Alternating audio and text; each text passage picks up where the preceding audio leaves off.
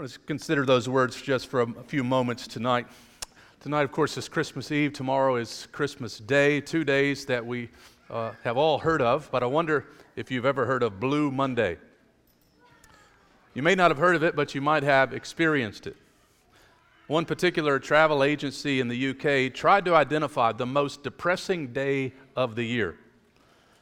And the study, of course, took place in their context, and they considered a number of factors and basically concluded that it's either the third or fourth Monday in January.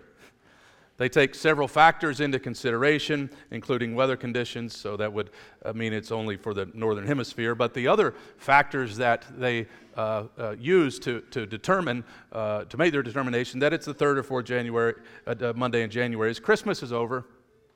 There are no more gifts. No more parties. The lights are put away. Their credit cards are appearing. The diet is underway. Or New Year's resolutions are either underway or already broken. And it's really dark outside. Well, a Monday in January is not the only time of year, of course, that a person can feel this way. You can feel down on a Tuesday in August. The question is, how do we deal with Blue Mondays? How do we deal with dark days? Well, Christmas tells us the good news that in Jesus Christ, the light has dawned. In the midst of our darkness, in the midst of our discouragement, His light brings us joy.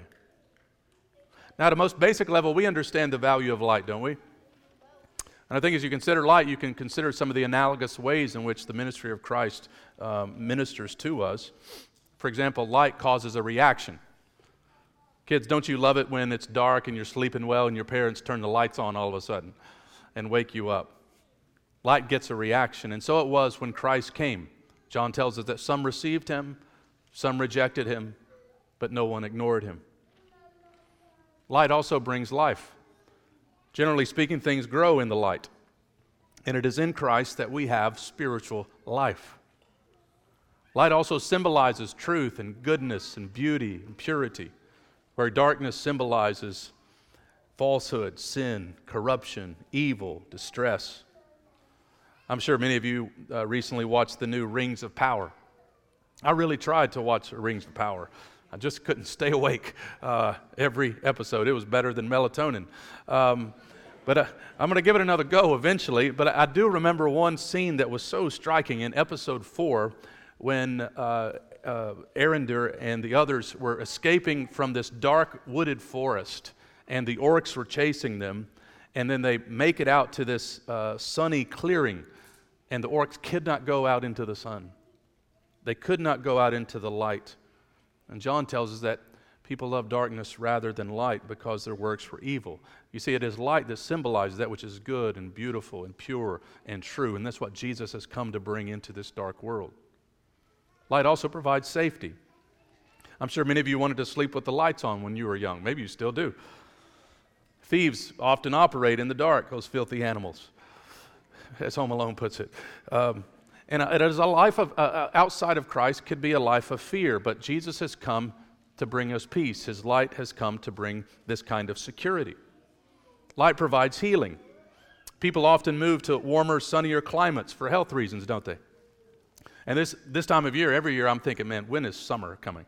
When can we go to the beach again? Because I need some vitamin D. And in Jesus Christ, the light has brought the ultimate healing. And light brings joy. When the sun comes out after periods of darkness, people generally get happier. And there's a reason why vampires typically come from the Pacific Northwest and not sunny Hawaii. It's because they don't have any sun. That's why the Brits don't smile. They just don't have any sun. They smile on the inside, as one told me one time. And it is in this text as well that light is associated with joy. The coming of Jesus Christ has brought the joy. And there are lots of lights this time of year. Christmas is called often a festival of lights, and this is a candlelight service. And I pray that all the illusions and all the illustrations of light would draw our attention tonight to the ultimate light, to Jesus Christ. For the promise of this light in Isaiah chapter 9 strengthen the faith of the remnant, and the fulfillment of these words tonight strengthen our faith as we consider them. And I want us to briefly consider tonight the news of the Messiah, or the news of the light. the nature of the Messiah, or the nature of this light, and then our need for the Messiah. The news is given in the first 5 verses of what we just read. I won't go into great detail upon it, but in chapter 8, it's all doom and gloom. As Isaiah is writing in his context, it was a time of great idolatry, a time of corruption. People were insecure, they were fearful. Much could be said for our world today with a lot of idolatry and fear, false sources of hope. And it is into this situation that Isaiah proclaims the good news that light is coming. And this light is coming to the Galilee of the nations. Now, this was shocking. If God were going to do something big, wouldn't he do it in Jerusalem? Wouldn't he do it in some significant place instead of Podunkville, Galilee? Tarboro of the nations, Bun of the nations, right? And this was indicative of the whole coming of Jesus. There was no fanfare at his birth. He's laid in a manger. But this is our God. He often works in unexpected ways. He's in the Galilee of the nations. This was a place of great ethnic diversity. This was a place geographically that was war-torn, as the enemies of Israel often came in from the north. And God would send the Messiah. Matthew would cite these verses, the first 2 verses, to introduce the ministry of Jesus. He would send his son to the place where his people had suffered the most. And so here it is that Isaiah says, God is going to do something. And Isaiah is so sure of it, verse 2, he uses what we call in Hebrew the prophetic perfect. He says something is going to happen as if it had already happened. And that's what he says in verse 2. The people who walked in darkness have seen a great light. And that, of course, did come true as Jesus, the light of the world, came into the world.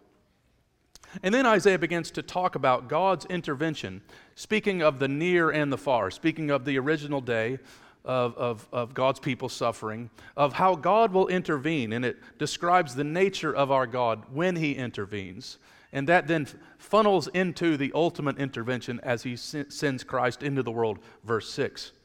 So this is the way God operates. You multiplied the nation, you increased its joy, they rejoice before you, as with joy at the harvest. You see all of this language of joy, that when the people were suffering, when there was darkness, God would intervene, and when God intervenes, there's an explosion of joy.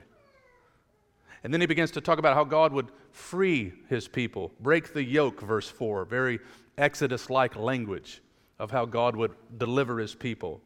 And then he has an allusion to Midian. That's a story in the book of Judges when Gideon, with his little army, went up against the trained Midianites and won the battle. And this is reflective of how God has operated throughout history. He would operate in surprising ways.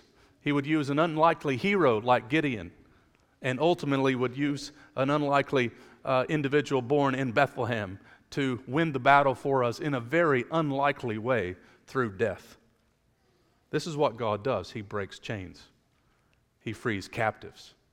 Chains shall he break, for the slave is our brother, we just sang. And God has a history of destroying the enemy, so much so, verse 5, that it says even the boots and the garments of the enemies will be destroyed. And one day the Messiah will burn the boot of our great enemies, of Satan, sin, and death forevermore, and bring everlasting peace, and instruments of war will no longer be needed. This is how Isaiah introduces God's intervention in a dark time in Israel's history. And as he's thinking close by in the near future, he also begins to think long term, in the distant future, for no leader in Israel could ever fulfill what is said in verse 6. For to us a child is born, to us a son is given, and the government shall be upon his shoulder, and his name shall be called Wonderful Counselor, Mighty God, Everlasting Father, the Prince of Peace. Notice here the nature of the Messiah. His birth is described in a very striking way, that a child, a son, is given. So you see the humanity of Jesus. He is a child. He is a son. He's born like a baby. He was small, born of woman, as Paul puts it in Galatians 4. Jesus did the things babies do. Jesus didn't have a halo around his head. We often sing that song, No Crying He Makes, which is not correct. A very lovely song, except it's just not true there. Other than that, it's great. But he is fully human, but you see his deity as well, that a son is given. We read in Galatians 4, God sent forth his son. More on his deity, the government will be upon his shoulder. Tons of conversation today centers around this, right? Who should be responsible for governing the nation? Who should be responsible in government? And our deep longing for perfect and unending government is ultimately found in Jesus Christ.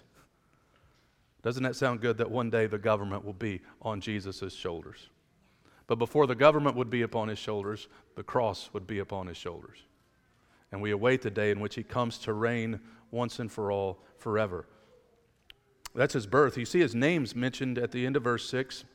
4 names that describe Jesus' unique identity. These are titles that you could only give to God. You wouldn't name a child this, I don't think. I don't know if you've ever seen the book 7,000 Baby Names. You probably won't find Wonderful Counselor. Let's call him that.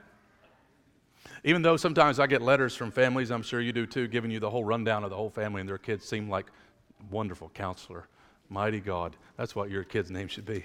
But the rest of us, it's John, it's Jim. But these names are titles of Jesus for his work. In our confusion and in our despair, Jesus is our wonderful counselor.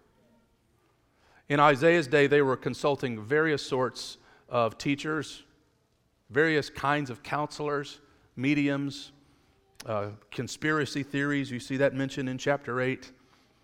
And here in Jesus Christ, we find the right place to look for supernatural counsel.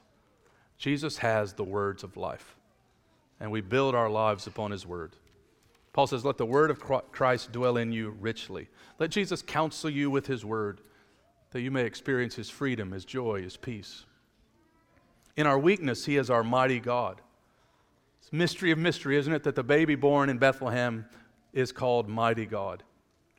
Or as the text we'll look at in the morning in Colossians 1:15, that Jesus is the visible image of the invisible God, sustaining all things. And it's good news tonight to know that weary saints have a strong Savior. He is mighty God. And in our need for love, he is our everlasting Father. This is a statement about the fatherly care of Jesus. In the Gospels, we often see Jesus calling individuals son or daughter with affection. He was fatherly toward his disciples, and he's fatherly toward us. He is our tender Savior, our merciful Savior. And when our soul is troubled, he is our Prince of Peace. Lots of people recently paid attention to the world of soccer. Pastor Rico Tice reminds us of what might be the most famous soccer match of all time. On Christmas Day in 1914, with the First World War a few months old, British and German soldiers on the front lines of France left their trenches, met up in no man's land, and played a game of soccer. The results were unrecorded, but the rumors are the Germans won on penalties. And it was a moment of peace in the midst of war, one of the most brutal wars ever fought. And that's why it's mentioned. These guys are playing soccer in the middle of a war. Can you have peace in the midst of a war? In Jesus Christ, you can. The war rages all around us, and in Jesus Christ, we can know a peace that surpasses all human understanding. And we look forward to the day when Jesus comes again and brings what the Bible calls shalom, total peace, total healing, where he will reign forever. That's what Isaiah calls him. Those are his names. And then he mentions his kingdom in verse 7. Of the increase of his government and of peace, there will be no end. There will be no end to this peace, no end to this shalom. Because Jesus is the one who was promised to sit on this throne of David. That great promise, that one would sit on David's throne forever. And it is fulfilled in Jesus Christ. And a lot of people today, they don't really have a problem with Jesus being born in a manger. But they don't want Jesus on a cross. They don't want Jesus on a throne. But he is the same Jesus, isn't he? That this Jesus that was born in a manger is reigning from a throne. And he will come again in power and in glory. And Isaiah says he's coming with justice and righteousness. There's that great longing in us, being made in the Imago Dei, for justice. And we know that this longing for justice points us to Jesus. It's a longing for Jesus. It's a longing for an ultimate king who knows no sin to reign and put all wrongs right. And that's what he's going to do, as John says in Revelation 11. The kingdom of this world has become the kingdom of our Lord and of his Christ. And who guarantees that this will happen? The zeal of the Lord of hosts will do this. Our God is zealous, he is passionate, and he ensures that these things will come to pass. So we see the news of the Messiah, that this news he's coming, he's going to minister in and around Galilee. This news is coming in a dark period in history. We see the nature of this Messiah. But finally, notice, as we've already read, our need for the Messiah. You see that all the way through these 7 verses, but pay a particular attention to verse 6, these little words, to us. For to us a child is born, and to us a son is given. Christmas is all about grace. It's all about this great gift. As Paul says in 2 Corinthians 9, thanks be to God for this inexpressible gift. But you know, in order to receive some gifts, you have to swallow your pride. You won't be thankful for them if you can't do that. I mean, think about this for a moment. How would you respond if someone gave you this Christmas? How would you respond if they gave you a dieting book? Or maybe they gave you a book that was called How Not to Be a Jerk. Or what if someone gave you a case of deodorant for Christmas? Or someone gives me a flight to Turkey and coupons for hair plugs. What are they trying to say? You see, sometimes people give you gifts because they think you will like them. But sometimes they give you gifts because they think you need them. And you're only thankful for those latter gifts if you realize you need them. And for the gift of Jesus to change your life, you must say you need him. And we need him, don't we, in the most desperate way. For our condition is not physical, it's not social or anything else. It's spiritual. God loved the world so much that he sent the Savior into the world. God didn't send a physical trainer into the world. He didn't send a life coach into the world. He didn't send a politician into the world. He sent the Savior into the world. For you will call his name Jesus, Matthew says, for he will save his people from their sins. And that's our greatest need. And for Christ to change you, you must admit that you have this problem, you have this need, and you cry out to him to save you. And I pray that you have. I pray that you have received this light, the one that has come into this dark world to solve our greatest problems. John puts it this way, very simply in John 12, believe in the light that you may be sons of light. Look to Jesus Christ, the light of the world, that you may become a son or daughter of light. Church, rejoice tonight. The Savior has come. Light has come. Jesus says, I am the light of the world. Whoever follows me will not walk in darkness, but will have the light of life.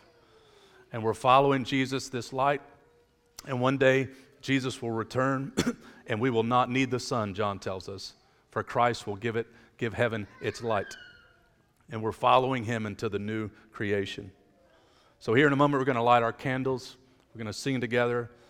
And I pray that those lights and these songs would draw our attention to the ultimate light who's come into this dark world for us. Praise be to God. Father, we thank you tonight for your word. We thank you for the truth of it, the promises of it, for the encouragement that it gives us, the strength that it gives us. We thank you, Lord Jesus, that you have come, Emmanuel, God with us, wonderful counselor, mighty God, everlasting Father, Prince of Peace. You are all of these things, and tonight we worship you, we adore you, and we pray even now as we continue our service of singing that you'd be magnified among us and change us more into your image. And we pray this in your good name. Everybody said, amen.